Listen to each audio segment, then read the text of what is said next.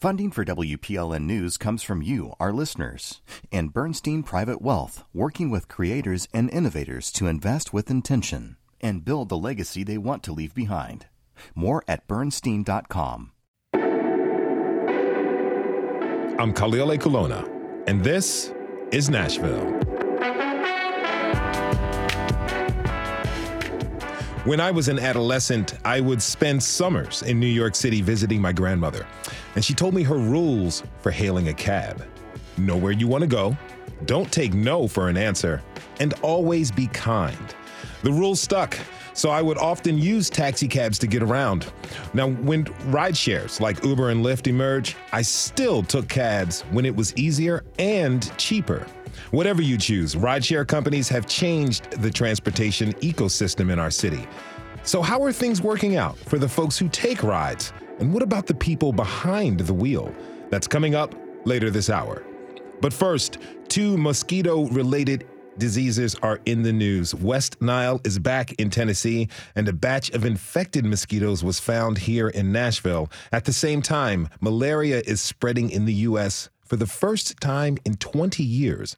WPLN's health reporter Catherine Sweeney joins us to discuss how these diseases are similar, how they're different, and how to protect yourself this summer. Hey, Catherine, thanks for being here. Welcome back to This is Nashville. Hey, thank you for having me again. Okay, so tell us a little bit about the West Nile virus here in Nashville. Yeah, so West Nile virus is a virus. It has similar symptoms to pretty much all the other ones. Headache, body ache, vomiting, joint pains.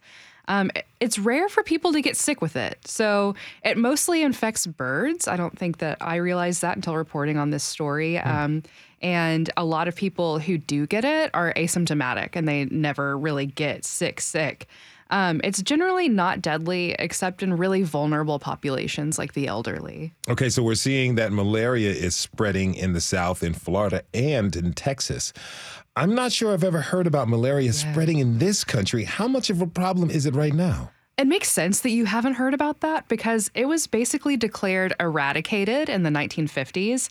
There was a small outbreak in 2003 or so, but generally there's just a few cases a year in the U.S., and it's mostly people who have traveled abroad, gotten infected over there, come back, and didn't get diagnosed until they were home. The weird thing about right now is that people who did not travel abroad are getting infected, and that means that there are mosquitoes in the U.S., again, Texas, Florida, that have malaria and are spreading it to people. Wow. You mean the U.S. hasn't always had these modern technologies, right? Yeah. So you bring up a good point. The modern technologies that we have kind of protect us from malaria. So the U.S. used to have really, really high rates of malaria, and that was back when we didn't have screens and windows, we didn't have air conditioning, sewage lines weren't buried the way they are now. There was just a lot more opportunities for mosquitoes to kind of interact with us. And that's still true for a lot of the world. That's why hundreds of thousands of people die every year from malaria, just not in the United States, because we have this technology. So, I mean, it's still deadly. It causes a lot of really kind of rough symptoms. It gets into your red blood cells and can destroy them. That can cause all kinds of health problems and even death. But it is just very rare here. Is malaria going to become an annual problem here like West Nile? So the thing is, I said, because I was considering, not yes, like it will be. It is very different from West Nile. West Nile, like I said, it's mostly infecting birds. And then it stays all year round. It's just we can only get sick from it in the summer because of the mosquitoes. But malaria is not like that. That's why Dr. Julian Hillier a Vanderbilt biologist who studies mosquito-borne pathogens, says he doesn't think that malaria is going to reestablish itself here because of those birds and stuff. So, yeah, here's his clip. At some point, winter's going to come, mosquitoes are going to go dormant, and you're not going to get any more transmission, and everything's going to go away. Yeah, so I would say that it's not going to reestablish, malaria is not going to reestablish in the United States because we do have the infrastructure, and we also have the shifts in temperature that are able to curtail mosquitoes. Question for you. Yeah. I heard that garlic is a good repellent for mosquitoes. Do you have any scientific evidence to support that? I had not heard it, but that would be hilarious because vampires don't like garlic, right? No, they drink don't. our blood too. Hey, look, vampire bite, mosquito bite, equally a nuisance. Okay, so how do people need to protect themselves?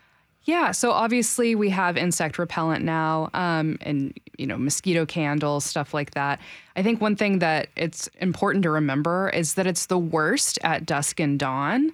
And so that's when you really need to be extra careful if you're, having dinner outside and the sun is setting, or you're going out for an early run. Those are going to be the times where you're most likely to get a bite. They breed in standing water. So Dr. Hillier said a big problem if you have kids. He said it's kind of like toys just pool up water. It's like they accidentally get designed for that if you leave your kids' toys outside. But also, like little kiddie pools or buckets that you leave outside in the rain. Anything like that can attract these mosquitoes. They can breed there, and then they just are all over the place. And then lastly, if you're hiking, you can cover up with like light layers, sleeves and pants. I know that's kind of tough in the summer, but it does protect you from mosquitoes and ticks, which are a whole other problem and obviously pretty common here in the South. You know what? I think I'll keep some of those spider webs up on my porch for the summer. Yeah. Catherine Sweeney is WPLN's healthcare reporter. Thank you for this update, Catherine. And as always, thanks for your reporting. Oh, thank you for having me. We have to take a short break. When we come back, we'll head out to Broadway to catch the scene during peak rideshare times. Do you prefer Uber, Lyft, or a taxi cab? Let us know by tweeting us at This Is Nashville. We'll be right back.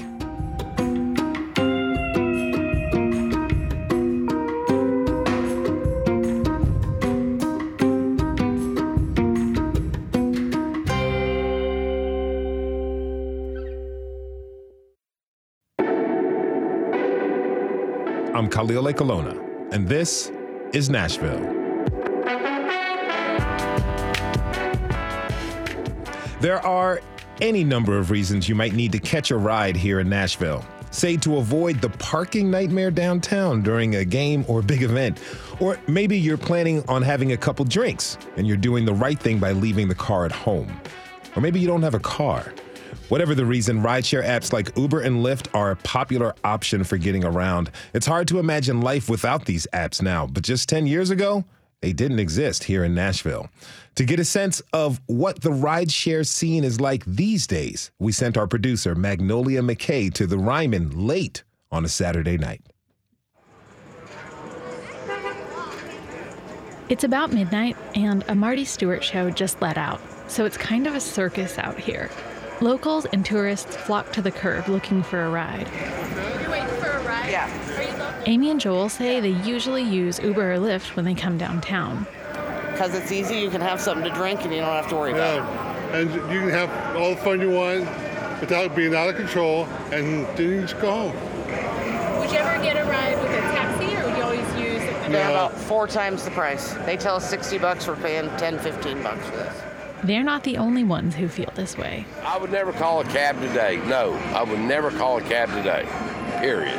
Nashville natives Hooper Inman and his friend Barry rattle off the reasons they don't take taxis. You don't know what the price is of Uber. You know, Google it in. It's there.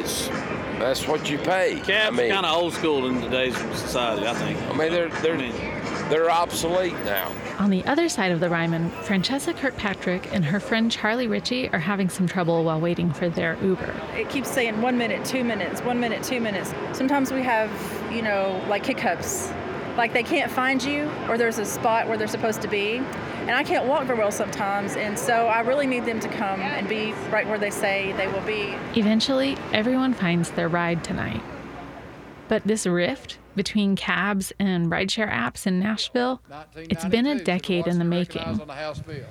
Thank you, Mr. Speaker and members. Members, this is the Transportation Network Companies Services Act, also known as the Lyft and Uber Act, or outside of these chambers, the Lyft and Uber Act. That's Republican Senator Bo Watson of Chattanooga, back in 2015 on the House floor.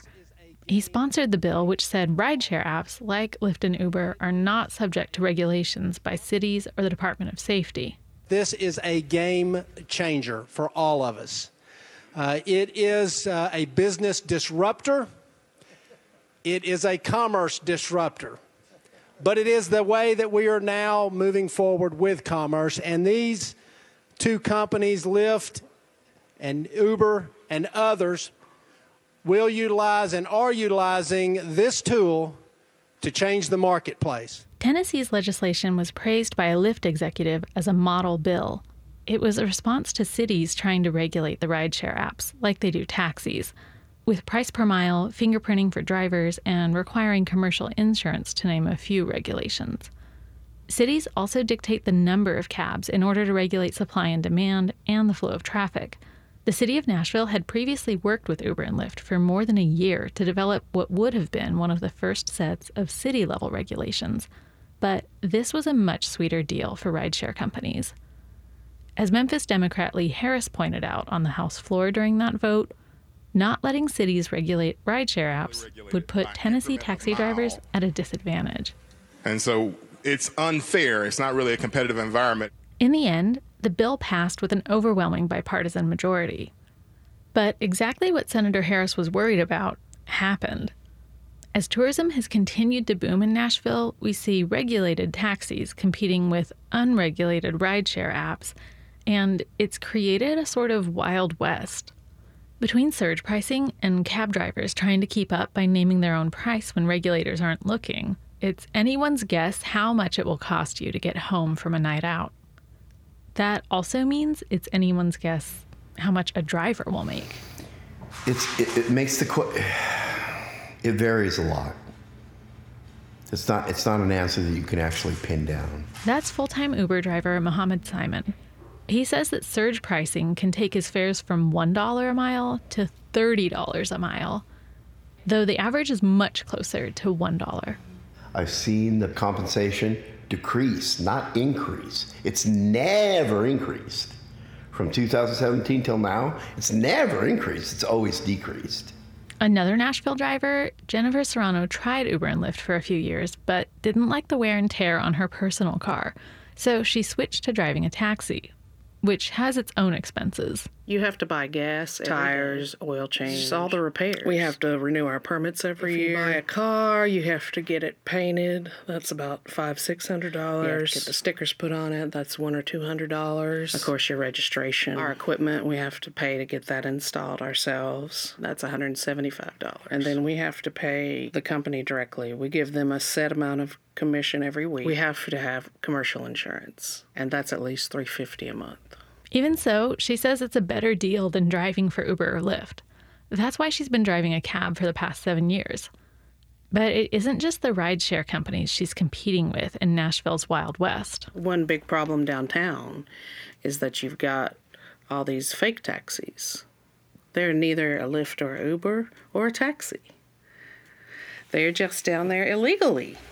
She's talking about minivans that have a light on top like a taxi but aren't a real taxi, meaning they aren't associated with any of the 9 cab companies licensed to do business in Davidson County. Jennifer feels certain that things are not looking up for Nashville's cab industry. These last 6.5 years, taxi has slowed down tremendously. And I know that the recession has a lot to do with it right now. But also, I know that taxi did not try to improve overall. They didn't make an app.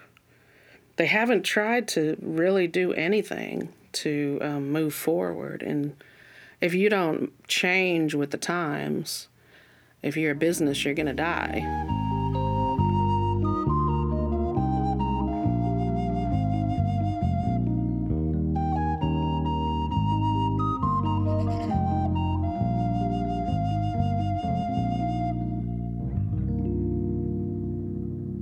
Oh, that takes me back. For listeners who don't know, that's the theme song from the old series Taxi from 1978. Thanks to our producer, Magnolia McKay, for that. Now, I'd like to introduce my next guests. Nashville native Rondriquez White uses rideshare as his main mode of transportation, and Semina Globe drives for Uber and Lyft. Rondriquez, Semina, thank you both for being here. Welcome to This is Nashville. Thank you for having me. Okay, so Ron, I want to start with you. Like some folks, we just heard you use rideshare apps to help you get around. Yeah. Why?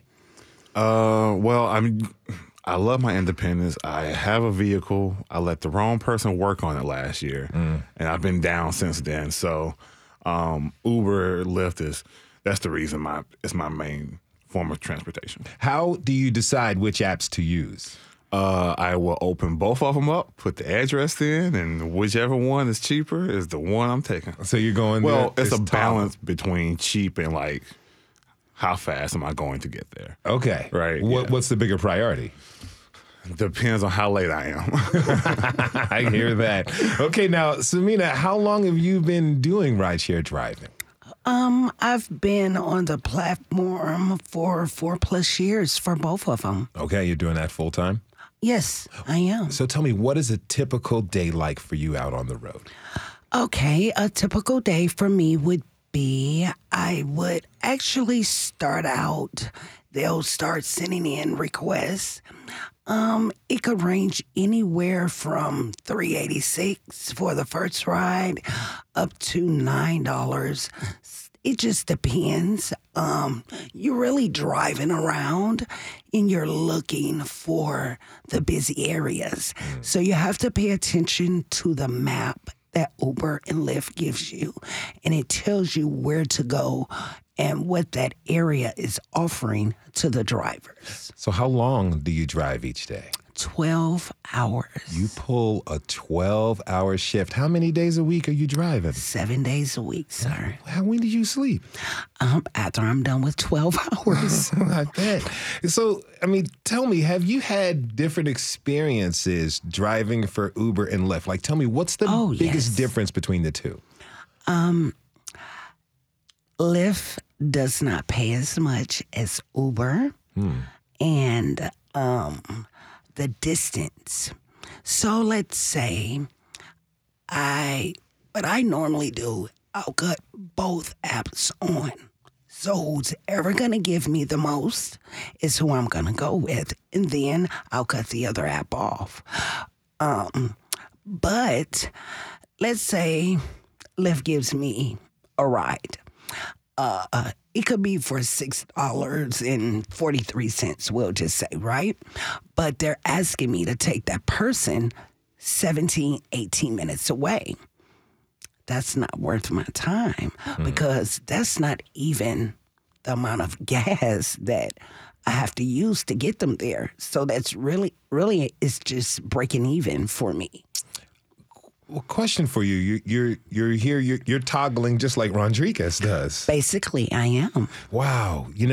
Because driving for a rideshare company, it's advertised as an easy way to make a living. Has that been your experience? Not true at all, sir. Tell me more. Well, you basically, I depend on the tips, to be quite honest with you.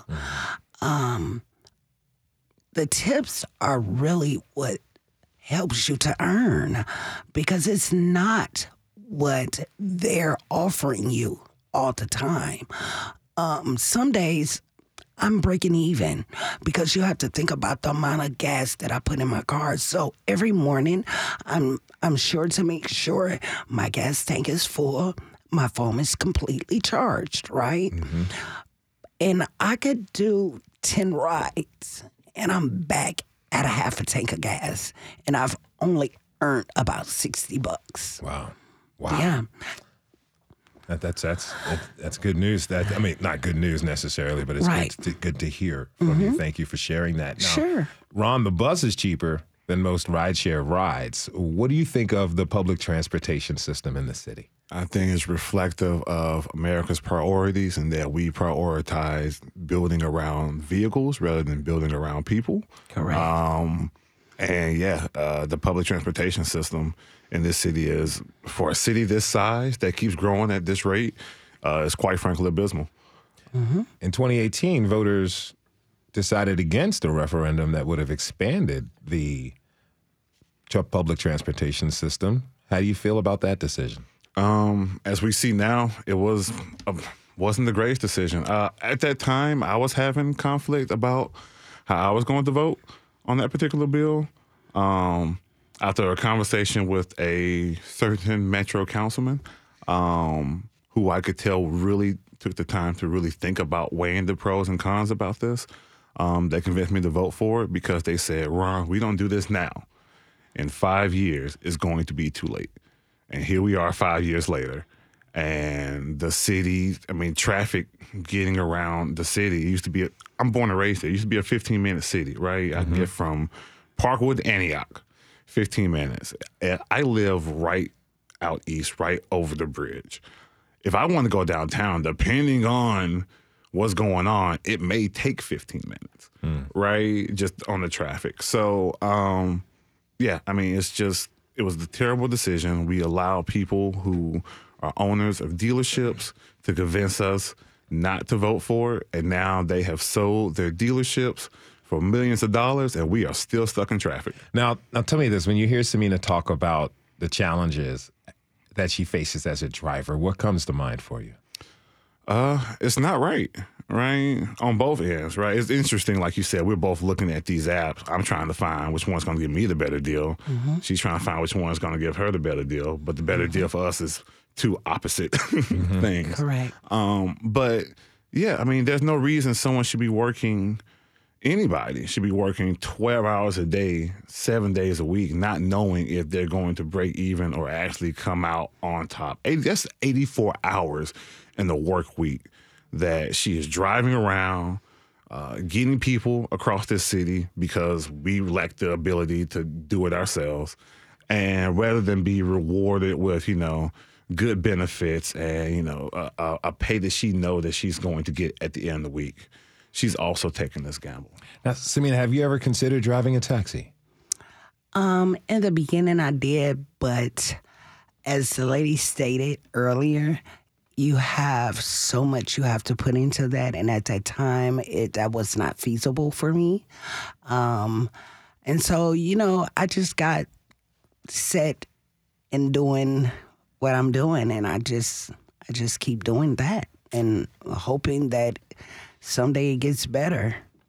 If you're just tuning in, this is Nashville, and I'm your host, Khalil Ekalona. We're talking this hour about our city's ride ecosystem, Ubers, Lyfts, and taxis. Oh, my. Which do you prefer? Tweet us at This Is Nashville. Now, my next guest knows all about the taxi industry in our city. Jim Burrow is a retired taxi driver and company owner, and he joins us now. Jim, thanks for being here today. Thank you. So I understand you got into the industry back in the 80s, right? Correct. What was it like to be a cab driver in Nashville back then? There was very little traffic, like the gentleman said, and you can make a living at it.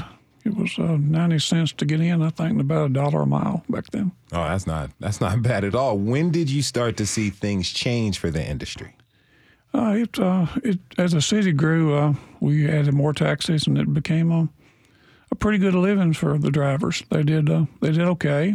They made an above average living, I think, for Nashville. And then Uber and Lyft ordinance law was passed by the state legislature, and then the drivers didn't make near what they were making, and the drivers felt real depressed. They didn't think anybody was looking after them. They thought they'd been mistreated. What was your reaction when the rideshare apps Uber and Lyft appeared? I was upset that they didn't have to follow the same rules and regulations that the taxi does. We did not mind the competition. Competition's fine, but we wanted a level playing field where they had to have a fingerprint background check, commercial insurance, a taxi permit, and a business license. And they were required to have none of those things. And the drivers felt very slighted by it because they were required to have that. Well, aside from the competition that you all didn't mind and the lack of, them having to certify themselves and get a bunch of fees and background checks, how else did they impact the industry? Well, they took the business, basically, because they could operate a lot cheaper than the taxi could. So they just basically took the business, and they came in with the app. And, of course, the app is a great thing. And I think the taxi business did miss the boat on not developing an app. Now, a common complaint with ride shares is surge pricing, which think we've all experienced. Ron, what are your thoughts on that practice? I understand the need for it, depending on the event. I think it would be nice to let people know ahead of time what to expect in terms of surge pricing, right? Because it is like a big sticker shock. Sometimes it can happen in like just like that too, right? Like one day or 1 minute you'll look at the price and something will be $10 and, you may refresh it 2-3 minutes later, all of a sudden it's $24. And it's like, yo, what happened in this amount of time? I wasn't warned about it or anything. So I understand, supply and demand. It's the way the market works. I got it. But just some type of warning beforehand so people are able to at least plan their day around this. Because also this is the option because of the poor lack of infrastructure and public transportation. Poor working families have to use these apps sometimes, right? It may be a student who is a high school student who has to go to work and help support their family. Or someone from the service industry who's getting off on the late shift on Saturday night when surge pricing is totally in effect, right? I used to work downtown Nashville, absolutely. Thankfully I got off at 4 o'clock, so no one was riding. But so for working class people who have to use these apps, surge pricing can be detrimental to both opportunities, right, in choosing which opportunities you're going to participate in, and also just in terms of budgeting. It's cost on both ends. Now, Semina, from the driver's perspective, how does this variability in pricing, how does that affect you? Well, when I'm on the app, the surges are great. It really is. I must be honest with you. I can, let's say, they'll come on and say, you can get an extra $10 per ride. Mm-hmm. I'm loving it. I'm so excited. And so when it comes through, you're going to get whatever the ride is, plus what that surge is as well. And so that actually helps out a lot. So that ride, which would normally be about $12, would turn into a $24 ride, right? Mm-hmm. And that's good for me. But it don't last long. It only gives you about an hour, and then it's gone away. So, I enjoy that part. I enjoy the freedom of being able to be a driver of Uber.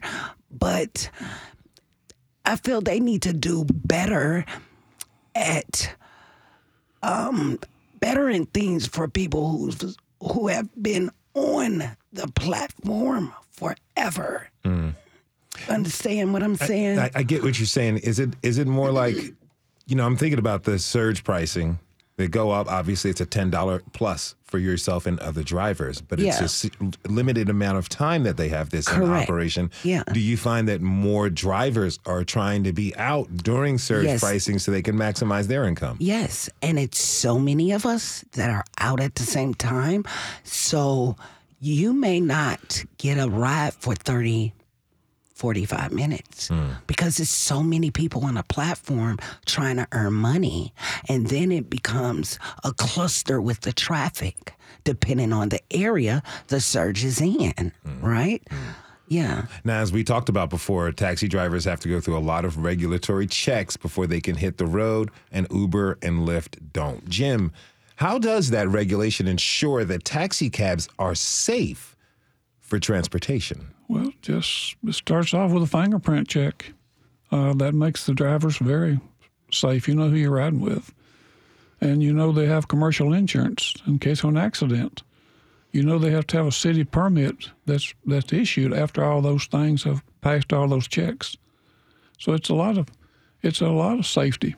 And this is a college town too. There's a lot of people in this city, and you don't know who you're getting in the car with when you get in Uber or Lyft. You just know you're getting one. They don't have fingerprint background checks. They refused to do those things. That's why they went to the state and got their license there, because the city would not allow them to operate without the regulations. And the taxis have meters too, by the way. They're regulated, and they don't have surcharges. There's no surcharges in taxis. Mm-hmm. It's a meter rate. You get in, you turn the meter on, they take you where you want to go, and that's what you owe. Now, Semina, when you drive alone, and sometimes you drive late at night. If you're driving 12 hours, you're out there late at night. Oh, yeah. What concerns do you have about your own personal safety when you're working? That I don't know who's getting into my vehicle. The world is made up of so many different people, and we're risking our lives by allowing the people into the car. But I have a way that I do things. If it's late, I'm going to ask that person to join me in the front. Right? That way I can see them from my parental.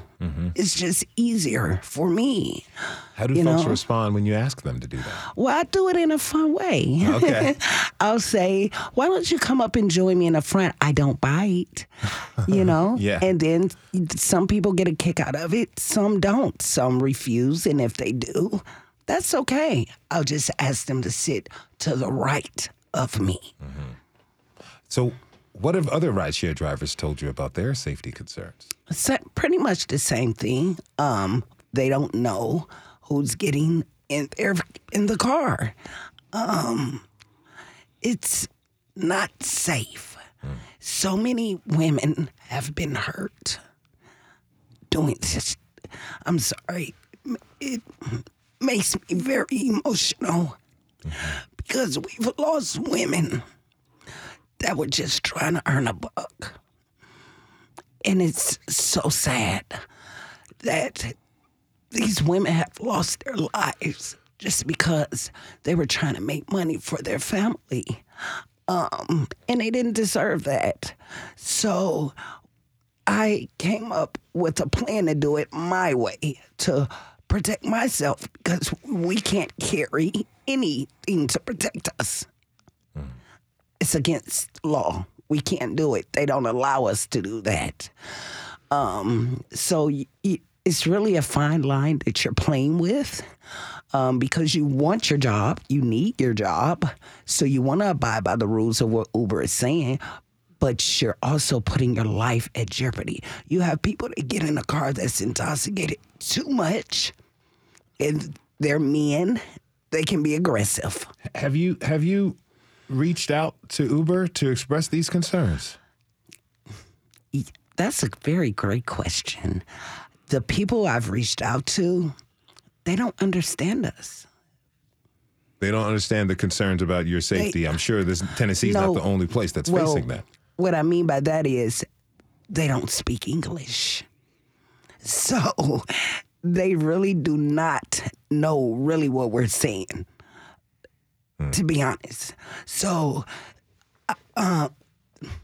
it's just weird, sir. I don't know how to really even explain it, but it's a concern for yourself and other drivers. many more drivers. Well, we're definitely going to keep an eye on this. I want to thank you very much for coming on the show. Thank both of my guests. No problem. Rideshare user Rondriquez White and Uber and Lyft driver Semina Globe. I want to thank you both again for coming on to the show Thank today. you for having us. Jim Burrow will stay with us through the break. When we come back, we'll examine the impact of the rideshare industry and get an understanding of what the future will look like. Are you happy with using rideshare? What would you like to see changed?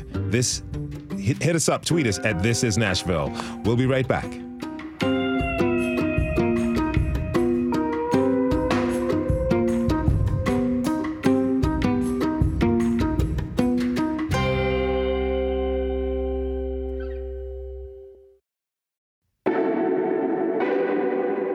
I'm Khalil Colonna, and this is Nashville. With their easy-to-use apps, rideshare companies have taken over the personal transportation market. but not completely. Taxis are still around, even if there aren't as many as there once were. Before the break, we heard from a frequent rideshare user and a driver about their experiences. Now let's learn more about the rideshare industry and what the future holds for people looking to get around town. For that, I'd like to introduce my next guest. Dr. Candace Brakewood is Associate Professor of Civil and Environmental Engineering at the University of Tennessee in Knoxville and was the principal investigator of a study on rideshares for the Tennessee Department of Transportation. Dr. Brakewood, thank you for being here today and welcome to This is Nashville. Thanks for having me. So tell us more about the TDOT study. What specific questions were you trying to answer? Yeah, my research group at the University of Tennessee was trying to understand simply who is and who isn't using rideshare services in Tennessee. So as part of the study, we worked with a company called Populous to conduct a survey in 3 cities, Nashville, Knoxville, and Memphis. And we collected about 1,000 responses in 2019, so just before the pandemic started. And we found 4 distinct groups of users and non-users. We found the first group usually use Uber and Lyft to get around in their own city, typically for social purposes, just like you might think, going to a restaurant or a bar. The second group primarily uses rideshare when they're traveling. So one of their most common trip purposes is to get to or from the airport. The third group, interestingly, doesn't actually request the Uber or Lyft on their phone, but they'll take a rideshare trip if a friend or a family member requests a vehicle and they'll hop in. And then last, there was non-users. This was actually the biggest group in our survey. Just over 50% of our sample said they don't use Uber or Lyft. Well, what was their reasoning for not using Uber or Lyft? Great question. So we asked them exactly that. And in ranked order, the 3 most common answers were first, well, I use my own personal car instead.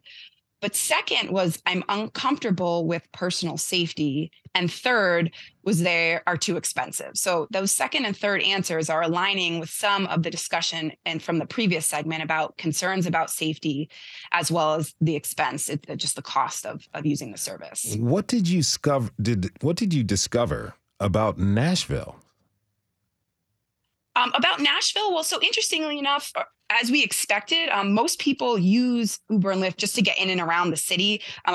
Almost a third of the respondents use it in and around the city, mostly for social and personal errands, those sorts of trips. So common to what you might expect. How does Nashville compare to other cities in Tennessee?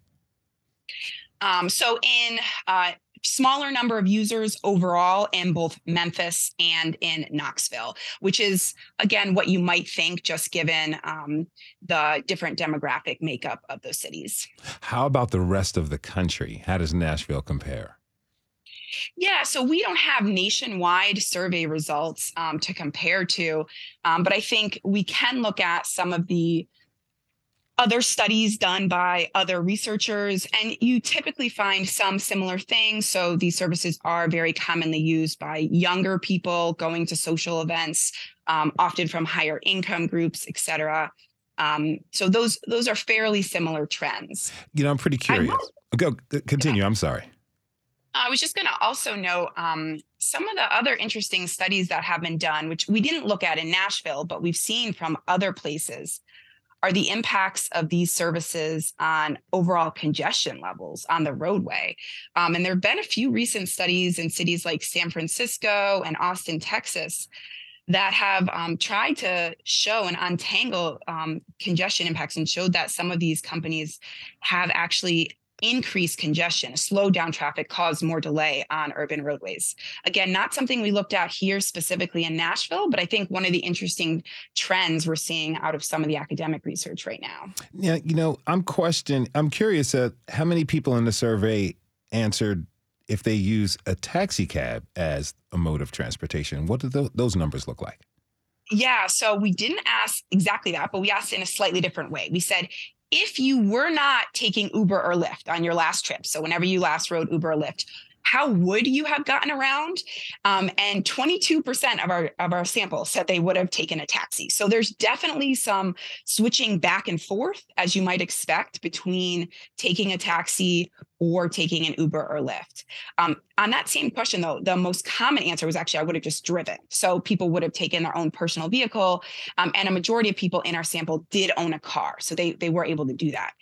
But last on that same question, though, the third most common answer was, I wouldn't have made the trip at all. So some of these people are choosing to take Uber and Lyft to make a trip now that they wouldn't have made before. So maybe, again, that's going to a bar or a restaurant or some sort of social thing that they wouldn't have chosen to do just because of the inconvenience of getting there. Now, Jim Burrow, retired taxi driver, is still with us.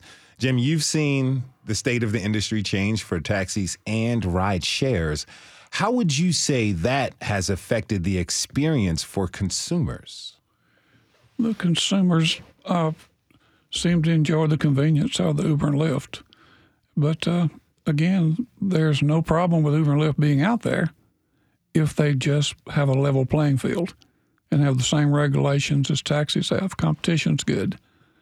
There's the problem that we are faced with right there. And there's plenty of taxis to take people where they want to go in Nashville.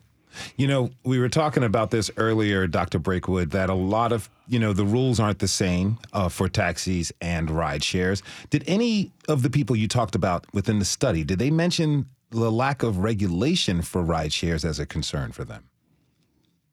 Great question. We didn't explicitly ask about a lack of regulation, but I do think that's something we should probably go back and do some more research about, but we didn't include that in the survey. Well, tell me this, just your opinion, as a scientific opinion and an academic opinion. Do you think that rideshare companies should have the same regulations as taxi companies? It seems like they're providing a similar service, so being on a similar playing field would make sense to me. But again, that's just my personal opinion on the topic. If you're just tuning in, this is Nashville, and I'm your host, Khalil Ekalona. We're talking this hour about the status of rideshare and taxi companies in our state. Are you a cab person, Uber or Lyft? Or do you prefer to drive yourself? Tweet us at This Is Nashville. Now, Jim, I know from experience that calling a cab can take a really long time, as opposed to the relative ease of using an app like Uber or Lyft. How can taxi companies catch up? They will need to get an app. That's how they catch up. And then the regulation thing needs to come into play. Well, you've been in the game for a long time. Well, you were in the game in town for a long time. Were there any attempts to create an app for taxi companies here? I think there's not been any serious attempts to create an app here in town, because it would basically take all the companies agreeing to be on the app, and that's 9 different companies coming to an agreement, and I don't see that happening. You don't see a coalition coming together to get support from the city or state from the taxi industry as a whole? I see probably 2/3, 3/4 of the taxi companies come together, but I can't see the 100%. Well, you seem to be the elder statesman of taxis. Can you get everybody together and hold a grand council? I've tried that in the past, believe me, and I still try, and I'm still hopeful, and I'm still willing to work with all companies to make that happen. I want to see that happen. Now, Dr. Brakewood, Nashville, it continues to grow, and the tourism boom, it's showing no signs of slowing down. How do you think that will continue to affect how people are using ride shares? I think we'll continue to see more and more folks using rideshare, to be frank. As I mentioned before, we did our survey in 2019. My guess is if we went back out there and did a similar survey today, we'd see higher usage numbers. I think during the pandemic time, the heart of the pandemic, obviously those numbers would have been lower. But I think a lot of people's behavior has started to rebound. And people really rely on these services to get around, particularly in a city, as you've mentioned, that has a fairly small public transportation system. Now, we got a tweet at This Is Nashville from former show guest Rachel Kessner. It says, quote, "I feel like I'm always saying this, but none of these options really take into account disabled folks. Since people are using their personal cars, they can't transport motorized wheelchairs. At the same time, not all cab companies have vehicles that can transport wheelchairs," end quote. Jim, are there any regulations around accessibility for taxi companies? Most of the companies, the larger companies, have a wheelchair accessible. The last company I worked with had several. So they had a few in the fleet? They had a few in the fleet, yeah. The bigger companies tend to have the wheelchair vehicles and accessible vehicles, but smaller companies usually don't, because it's just not feasible to own those things and make a profit. Now, I'm interested, profit, money, and the costs are something that's come up quite a few times. And Dr. Brakewood, do you think that the cost of using ride shares, do you think that it eventually will become too much for folks if you're predicting that more people are going to be using this mode of transportation? What do you think is going to happen with the cost? I think that's something that only Uber and Lyft can reveal to us. But I will tell you this, in our survey back in 2019, we found that the majority of respondents, about over a third of people, paid less than $10 for their most recent Uber or Lyft trip. So a lot of kind of short trips, a lot of low cost trips. That was the most common survey response about price of trips. My guess is if we went back out there today, that there would be a lot more people answering higher costs, $11 to $20 or maybe $30 or even more dollars per trip. But the companies use the price of a trip to help regulate demand. So when there's too much demand, that's when they do surge pricing. So there's a certain amount of the companies are dictating how the price is going to be set and how that is going to counterbalance demand. So I can't speak on behalf of them, but I'd be curious to see how they respond if demand continues to increase. Jim, do you think that the state should kind of step in and put a cap on surge pricing? I do. Taxis aren't allowed to surge price. It's a meter rate. Right now it's $3 when you enter and $3 a mile.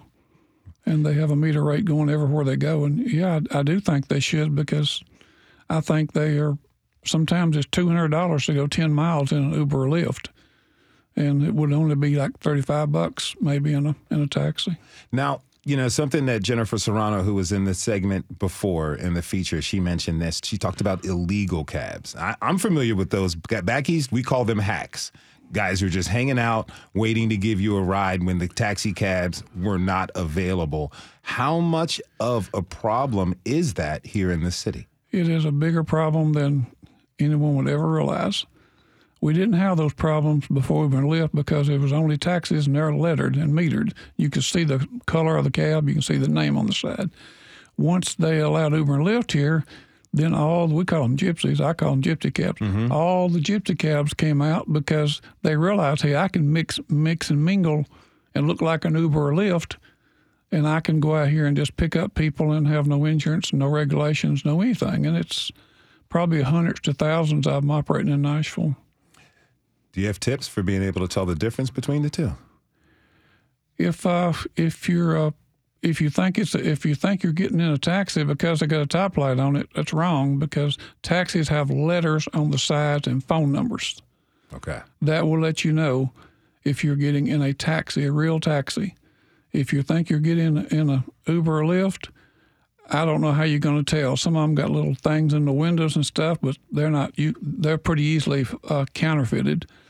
So the best source of security is riding in a taxi cab, because you know for sure that what you're getting, and you know the company, and you know I mind one day the drivers that drive taxis are most of them all are family people. They got children. They do this for a living. It's not a hobby. It's not a part-time job. It's not a run out here and do a gig here and a gig there to make a few dollars. These people are sending their kids to school, college, and they're full-time taxi drivers. I just want to throw that in.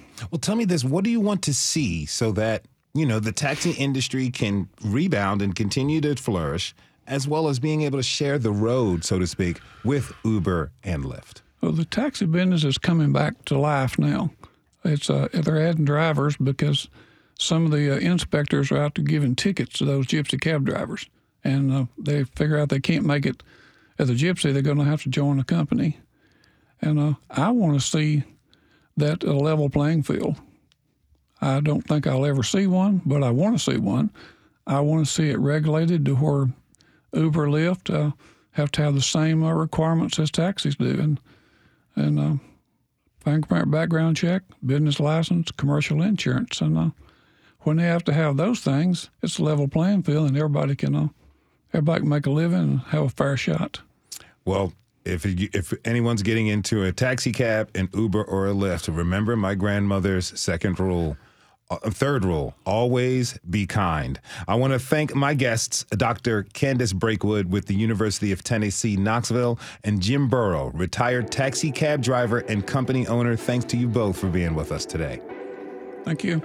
And thanks to you for tuning in this hour. This is Nashville is a production of WPLN News and Nashville Public Radio. Today's episode was produced by Magnolia McKay. Our senior producer is Steve Harouche. Our digital lead is Anna Gallegos-Cannon. Michaela Elias is our technical director. Our executive producer is Andrea Tudhope. The masterminds behind our theme music are Larange and Namir Blade. You can listen back at thisisnashville.org or wherever you get your podcasts. And the conversation doesn't end here. Tweet us at This Is Nashville.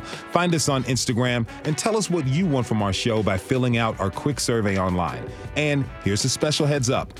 We'll be off air next week so we can spend more time out in the community with you. You'll hear an extra hour of Here and Now while we're away, but don't worry, we'll have a fresh episode for you on the 17th. I guarantee it.